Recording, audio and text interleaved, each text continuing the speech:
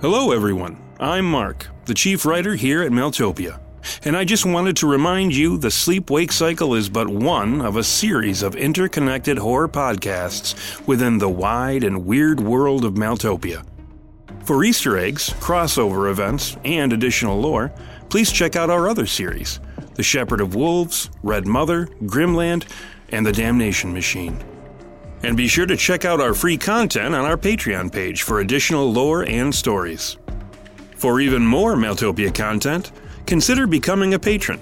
Starting for as little as $2 a month, benefits range from additional art, update videos, early episode access, our mini-podcast series, October's Children, both written and full audio pieces, such as The Lost Library, Tales of Maeltopia, and The Weird Book. You can also gain access to our found footage show, the Weird Tapes series, and even our Patreon-exclusive, fully produced audio series, Devil's Clay. So, with all that said, I will leave you to the darkness.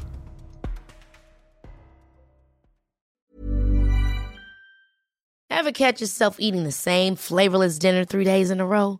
Dreaming of something better? Well, HelloFresh is your guilt-free dream come true, baby. It's me, Keke Palmer. Let's wake up those taste buds with hot, juicy pecan-crusted chicken or garlic butter shrimp scampi. Hello Fresh. Stop dreaming of all the delicious possibilities and dig in at HelloFresh.com. Let's get this dinner party started. Cool fact, a crocodile can't stick out its tongue. Also, you can get health insurance for a month or just under a year in some states. United Healthcare short-term insurance plans, underwritten by Golden Rule Insurance Company, offer flexible, budget-friendly coverage for you. Learn more at UH1.com. I'm Sandra, and I'm just the professional your small business was looking for. But you didn't hire me because you didn't use LinkedIn Jobs. LinkedIn has professionals you can't find anywhere else, including those who aren't actively looking for a new job, but might be open to the perfect role, like me. In a given month, over 70% of LinkedIn users don't visit other leading job sites. So if you're not looking on LinkedIn, you'll miss out on great candidates like Sandra. Start hiring professionals like a professional. Post your free job on linkedin.com/achieve today. Hi, I'm Daniel, founder of Pretty Litter. Cats and cat owners deserve better than any old-fashioned litter. That's why I teamed up with scientists and veterinarians to create Pretty Litter. Its innovative crystal formula has superior odor control and weighs up to 80% less than clay litter. Pretty Litter even monitors health by changing colors to help detect early signs of potential illness. It's the world's smartest kitty litter. Go to prettylitter.com and use code ACAST for 20% off your first order and a free cat toy. Terms and conditions apply. See site for details. Rusty Quill presents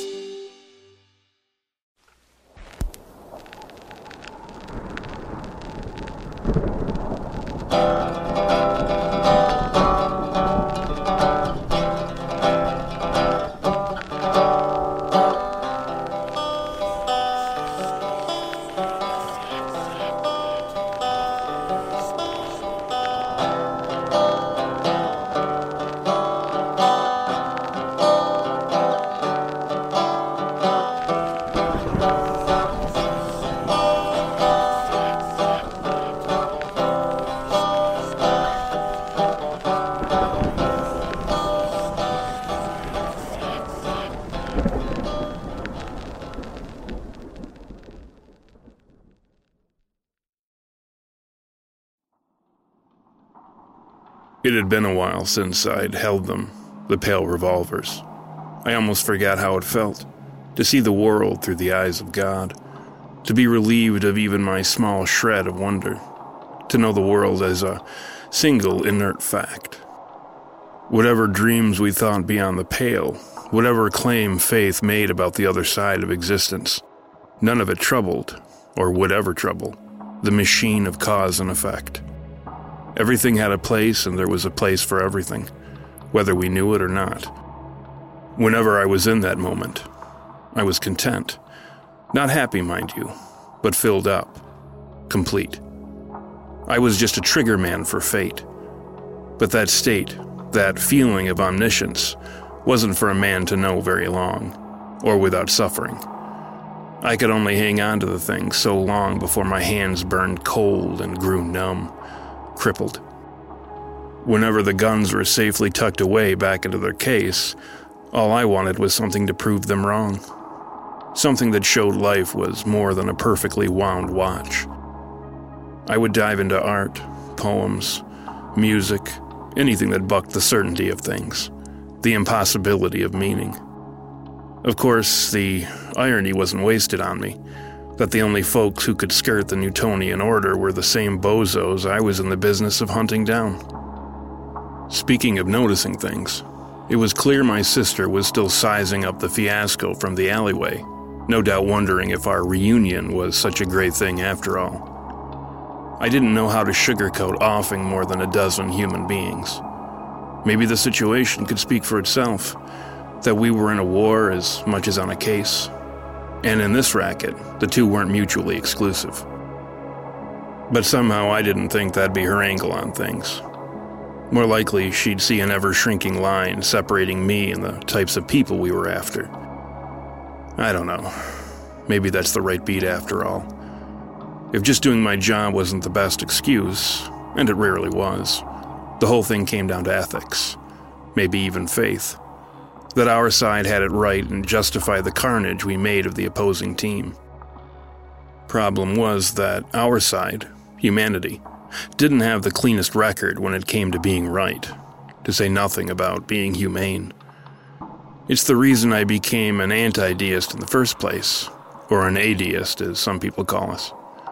It was the new philosophy on the block, that knowledge can never lead to truth, that anything completely tractable to the mind must not be the whole of truth, just a fragment, what a limited mind can handle. And faith didn't get a pass either. One of the reasons I liked the philosophy so much was that it claimed faith was no different than reason, just a more subjective application of it. In essence, both were expressions of an incomplete calculus, and we were all just bluffing our way through life. I don't know. Maybe thinking you couldn't truly know right from wrong was the perfect philosophy for a bounty hunter/assassin.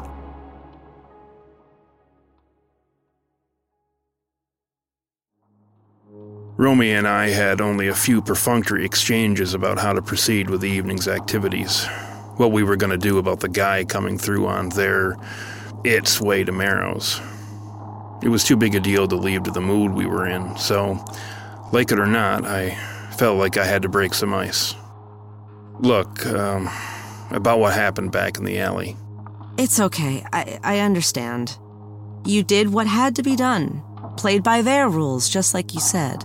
I never said I liked my job, Romy. They were going to kill us. Or, if they managed to hand us off to those things under the city, probably a hell of a lot worse. A hell of a lot worse. I get it. I just wasn't ready for it. All those people. People with families, maybe. People with families can kill just as easily as those without. Doesn't mean they get a pass for it. Especially when they're aiming machine pistols at my sister. So I'm the reason you killed them? That's not fair, Romy. I killed them because they would have killed us. I killed them because, just like me, they knew the risks. When you hunt, killing's always a possibility, if not a necessity.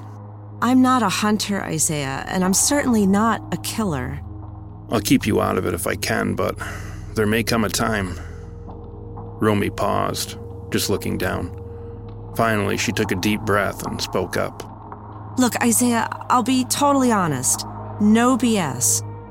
It's not just that you killed them. It's that you did it so easily. That look on your face. I just wish all this shit had never happened to us. The things they've shown us, made us comfortable with. It's horrible.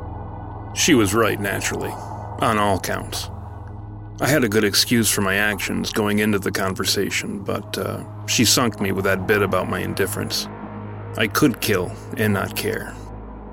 Worse, there were some individuals I might have even enjoyed killing, for my own personal, selfish reasons. It was clear to me, at that moment, the best thing I could ever do was ensure she never acquired my comfort with killing. All I can tell you, Romy, is that I don't like what I've become either. It's just... It's okay. I didn't mean to make you... The world has had its way with all of us, and I need to realize that. You did what had to be done. I was wrong to tell you how you should feel about it. We're in this together, and I'll stand by you no matter what. I couldn't tell who she was trying to convince, but I hoped it was just me. I nodded my thanks. She stood up and thumbed towards the outside of the barn. So, how do you want to handle tonight? Now that he knows about us, does Gulturo think we killed Paris and that we therefore know about what's happening tonight? Or does he think he just caught an interested party peeking into his business? Gulturo knows we're the ones Lansmore was tailing, and that I know about their little torture cabin in the woods, and that we both pack some strange hardware. He might even know that we were the ones who made Scrim as an accomplice the other night. But what does he make of all that? Does he keep with his plans tonight, or change them considering the circumstances? Well, in either case, he's likely going to have those creatures of his on the lookout for us. Yeah, but he doesn't know that we don't need to get all that close to accomplish what we want. You can work from a fairly long distance, right? True, but still, the closer the better. They're going to be coming through Squint Lane, which is tight as a drum. But after that, I'm not sure where they're headed. How they'll get to this cave Kyle mentioned. And there's no time now to go and scope things out. There's probably already a small army of shooters and who knows what down there as we speak. I pored through my recollections of the city, searching for anything that might be close enough to suit my sister's needs for a proper dream read. Finally, something popped into my head. There's a small shipping outfit not more than a block from Squint Lane. I had a lead on an exopath I was tracking that took me right through there once. Trucks moving in and out all the time. If we grab one of them, we can drive right onto the lot and you can do your thing. What about the driver? Can you do to him what you did to Lansmore? Yeah, shouldn't be too much of a problem. Okay then. Looks like we've got ourselves a plan.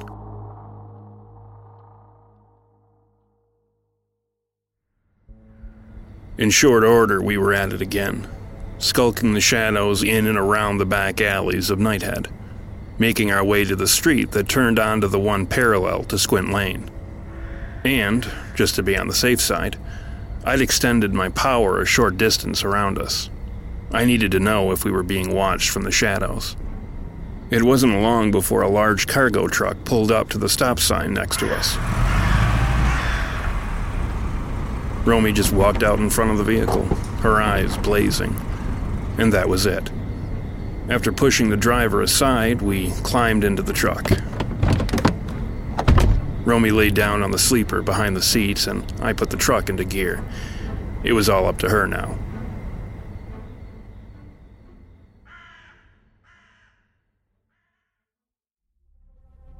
The darkness that enveloped Nighthead's dream space was, as usual, ever present. Only this time I was more careful about how I managed it, wrapping myself in a darkness of my own construction, trying to blend in.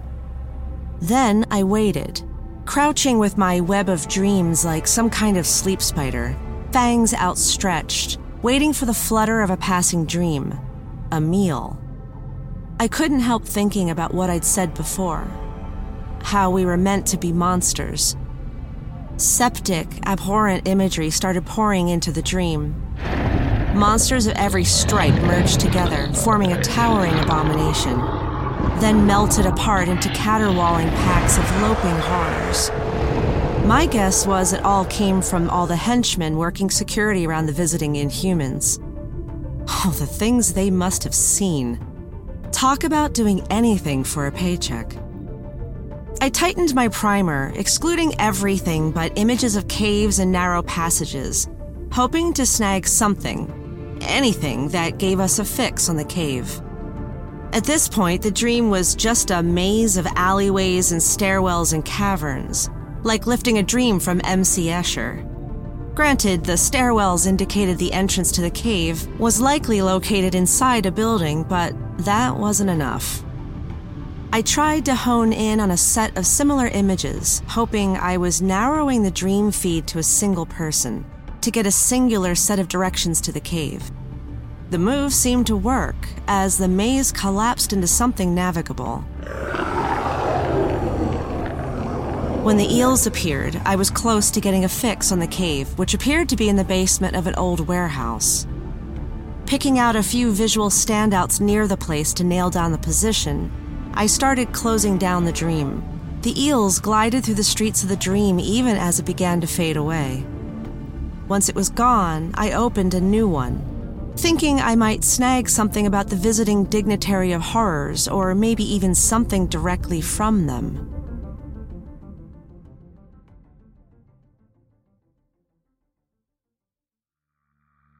I baited the new dream catcher with what had now become, for me at least, a symbol of the whole case, the crown of hydras. When I snatched the image from Scrim, the thing had a weight to it, something heavy with darkest history. I figured if anything dragged these monsters out of their hidey holes, it was the power behind that image, the crown. Time was never easy to gauge within a dream, but it seemed like I'd been waiting forever. Finally came a nibble, an image. At first, it was just a plume of dust that blew aimlessly down a barren street somewhere. But in moments, it grew into a dust storm, a gray blizzard that consumed the dream. The dream darkness I'd wrapped myself in was coming loose, flaking away within the dust storm. Struggling with my disguise, I caught a glimpse of something bent and shuffling, making its way through the piling dust.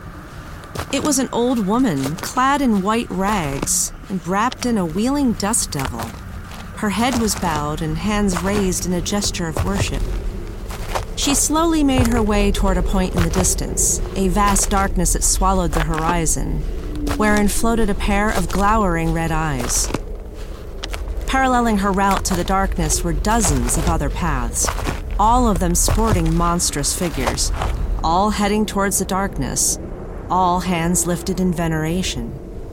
When the last of my counterfeit darkness fled me, the old woman turned her head toward me, her joints cracking even over the howling wind. A massive set of gray wings fanned out behind her, huge things that stretched horizon to horizon, wide swaths of them naked of feathers. I retreated immediately, pushing myself out of the dream as fast and hard as I could. But something about the old woman made it difficult for me to escape. Her eyes drilled into me as she grew closer, hands outstretched, her joints cracking with every step. The wind slammed me, caking me with dust. Why not join me on my pilgrimage, child? We will rise into the air to join him, lay down upon the wind before him, pledge ourselves to his service forever. She was almost to me.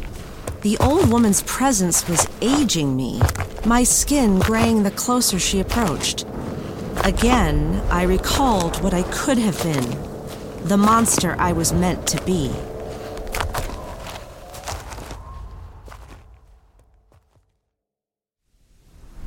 I swallowed my fear and rose up in front of the old witch. This was my dream. The world before me went blue as I burned my will back into it. I just barely managed to turn away the buffeting winds, trying once more to rip my way free of the dream. Once my eyes went blue and she glimpsed the Balak on my hip, the old monster's demeanor soured drastically. Wakeless cur! You dare skulk about my thoughts! You dare lift a hand against his will! You filth from Nod will learn your place, and I'll start with you. She figured me for a wakeless, which I didn't know how to take. Whatever this creature was, it was above my pay grade, and quickly broke through the dream, shrugging it off almost effortlessly, laying me bare to the darkness. I could feel the supernatural murk submerging me, like I'd fallen into a tar pit. The darkness suddenly loosened its grip as a pale light melted a small hole in the pitch. Isaiah. I must have been making enough of a commotion in my sleep that he overheard me. With one final effort, I managed to push through the opening in the gloom, coming awake to my brother's hand covering my mouth. He shushed me immediately, pointing past the windshield of the truck. Everything was blacked out, save for the pale suggestion of a titan eel thing cruising blithely about the void. The thing was easily the length of the parking lot that was no longer visible. It felt as though the truck had settled at the bottom of an oceanic trench, where hidden monstrosities stalked the depths. You must have ruffled some tail feathers. They're everywhere. Looking for us, no doubt. I have directions to the cave, but then something I'm not sure how to describe caught me on my way out. I'm assuming it's the client Paris was talking about. Here's hoping we get the chance to use those directions of yours.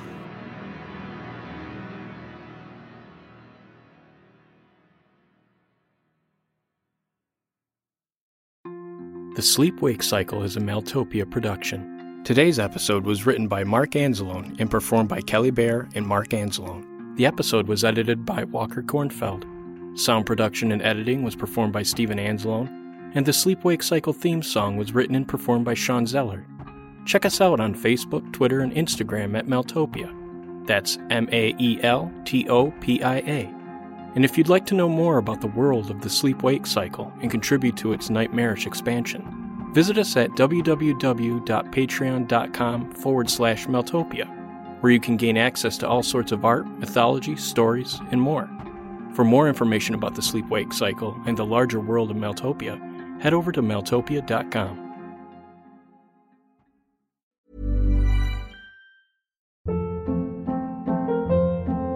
Hold up. What was that? Boring. No flavor. That was as bad as those leftovers you ate all week. Keke Palmer here, and it's time to say hello to something fresh and guilt-free. Hello Fresh. Jazz up dinner with pecan-crusted chicken or garlic butter shrimp scampi. Now that's music to my mouth. Hello Fresh. Let's get this dinner party started. Discover all the delicious possibilities at HelloFresh.com. Hi, I'm Daniel, founder of Pretty Litter. Cats and cat owners deserve better than any old-fashioned litter. That's why I teamed up with scientists and veterinarians to create Pretty Litter. Its innovative crystal formula has superior odor control and weighs up to 80% less than clay litter. Pretty Litter even monitors health by changing colors to help detect early signs of potential illness. It's the world's smartest kitty litter.